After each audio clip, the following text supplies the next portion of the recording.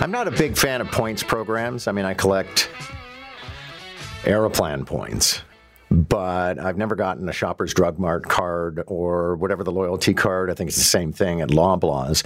Because, first of all, I don't want a wallet stuffed with 100 cards. But also, I'm not interested in being profiled, and now increasingly, I guess, profiled by AI. But that is precisely what they do, and it's having some very, very interesting outcomes, especially when it comes to online shopping. Grant Packard is an associate professor of marketing at York University in Toronto. Good morning, sir. Good morning, John. Okay, at York University, are you affected by the strike? Not directly. I'm not teaching this semester, so I haven't faced it yet, but it's going on. Yeah. Well, I was curious because I don't know that it's getting the focus, the public attention that it deserves. And I think the last one ran like 5 months, so that was highly damaging to a lot of students. Let's talk about marketing. And first, sure. The coverage that we're looking at, which is a feature that was done in the Star, was about how they compile data on how you shop and what you shop for. And they develop an extraordinarily complex profile of you. I mean, what kind of things are they mining you for? I mean, it's really accelerated dramatically over the last 10, 15 to 20 years. Retailers have always tried to collect data, whether it's on credit cards before there were loyalty programs, or even just the person at the cash register knowing you personally. They wanted to get to know who you were and what you were interested in. And today we just, with things like machine learning, that people talk about as AI, the amount of information that a grocer can collect and what they can do with it is, getting to the point of being mind-boggling. And so it's really little behaviors of what's in your basket, when did you buy it, what time of day, how frequently do you buy it? And then can we get other information into your profile from the credit card company or a third party to know where you live, where you work, what your family size is likely to be, all those kind of things, to the point that a typical loyalty program is going to have a few hundred variables, like pieces of information about a loyalty program customer. It's an incredible laboratory of human consumer behavior, though, because they determine all kinds of things. For example, what they might be able to upsell you on, whether or not they could sell you two instead of one. A lot of this, like I said, is online, where you can manipulate people more easily. Yeah. I mean, we can observe more online because you can actually also see their clickstream behavior. So like, how long do you spend looking at a particular product? And then you decide not to buy it. Well, they observe that and they're like, hey, they were considering purchasing these popsicles, but they decided not to. Maybe I can do something to encourage them to buy the popsicles after all. And so on online, you can see things like that they don't yet observe in the store. So online can be even more powerful. Or at checkout, I don't know if some people are participating in Voila now, which is Sobeys kind of big online shopping venue. They'll, at the end of your transaction in your basket, they'll notice things that you bought in prior purchases that you didn't buy this time. And they'll be like, hey, did you forget to get this or that? And a lot of the time it's like, yeah, I did forget. The machine's memory is better than my own. Are we going to get to the point, or are we there already, where if I was participating in a program like this, the computer would know I buy ketchup every 2 months? So it'll remind me, or maybe it'll even just start putting into a basket for me. Yeah, I mean, that's happening now. That's some of the brands put things in your basket and let you opt out. They say, okay, these are your regularly purchased items. We assume you want these. You can take them out. But even more than kind of knowing what you regularly purchase, it's predicting what you're going to purchase that you haven't purchased before. There's this famous story about Target a while back. They were predicting women were pregnant before the women knew they were pregnant.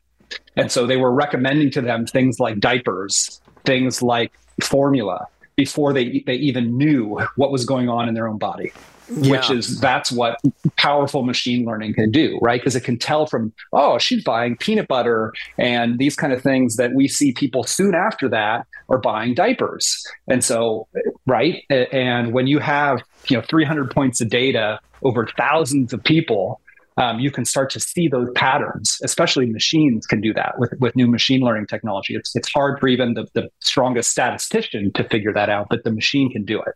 Well, and in that Target story, I think the added complication was it was a teenage girl, and the retailer, whoever it may have been, sent a card to her parents saying, "Congratulations, you're going to be grandparents." And she didn't even know she was pregnant.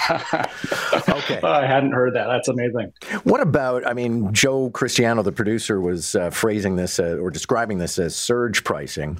But it's the idea that, for example, you would send somebody a coupon, but it's only good before 10 o'clock on a Thursday. So you want to get that person in brick and mortar before 10 on Thursday, and so you make this offer. Yeah, I mean, the retailers that are big enough to afford the more expensive automated marketing systems can start to do things that you see airlines and hotels doing, where they're managing inventory on a daily or hourly, moment to moment kind of basis. So, produce is an especially hard thing for grocery stores. It's essential. You can't be a grocery store without produce, but there's a ton of wastage.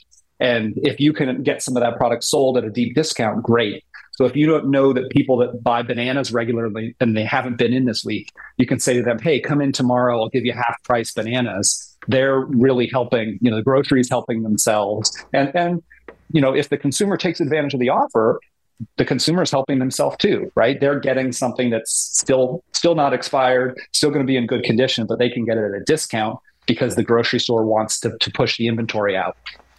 And there's another angle here, too, which is apparently, again, online. It's not the old system where they used to put out flyers, for example, and they would be full of coupons that anybody could take a look at. In this case, you may be sent coupons, but the computer would automatically select out discounts on things it already knows you're going to buy.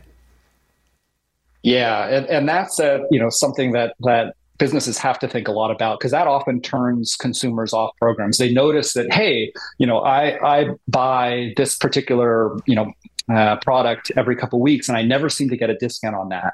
And that's because they know you're already going to buy it. So they want to, typically a grocery store wants to increase the value of the relationship. So they're going to try to introduce you to things that you're not buying or that they think you forgot to buy. But what the smart kind of retailers are realizing is they start to see customers slip out of the program if they don't reward them for being a valuable customer. So Scene, I think, has been impressive compared to an Air Miles or an Aeroplan, because you'll just go into a grocery store and it'll be like, "Hey, do you want $20 off your purchase today?" Which is kind of like, wow, I didn't expect that. And that just says to the consumer, this program is actually giving me value rather than just telling me about things it wants me to buy at a discount that I may not want. And so it's that balance of rewarding customers for who they are and trying to encourage them to buy more that's necessary for both sides to be happy, right? Okay, so I'm fascinated by this topic. Is there anything I haven't asked you about that you wanted to add into the conversation? I think to me it's fascinating just to say, okay, if we can have a more and more kind of personalized, automated life, will we even need to grocery shop? I think the online grocery retailers are getting closer and closer to the point where they can just send you an email and say, "Okay, it's time to order your groceries. Are you happy with this order?" And you just approve it, and off it goes, because you come to trust the program so well that it does the shopping for you, which I think is the vision for a potential ideal for both the retailer and the consumer. Is it's more like a personal assistant. And I think as long as they can balance the company's interest to profit with the consumer's interest for convenience and reasonable prices, that's a future we might see pretty soon. Thanks for this. You bet. It's a pleasure to talk. Grant Packard is an associate professor of marketing at York University. And, another angle to this, and again, I'm asking questions about things, some of which the professor said are already happening. And one thing I came across some time ago was the idea that your fridge would keep track of everything that was in the fridge and then prompt you or merely just order, like, this lettuce is rotten, we have to get a new head of lettuce. And so all of that stuff would transpire. I find all this technology and data mining, both fascinating and frightening. And I keep on coming back to these notions that a lot of things that are introduced either as something that is going to be more convenient for you, or that is going to protect you, or perhaps most importantly, protect your children, those things always have a darker side because there is an agenda. But they sound great, like points programs. Who doesn't want to get a coupon? Yeah, but everybody knows what you're buying, and now they're cross-referencing it.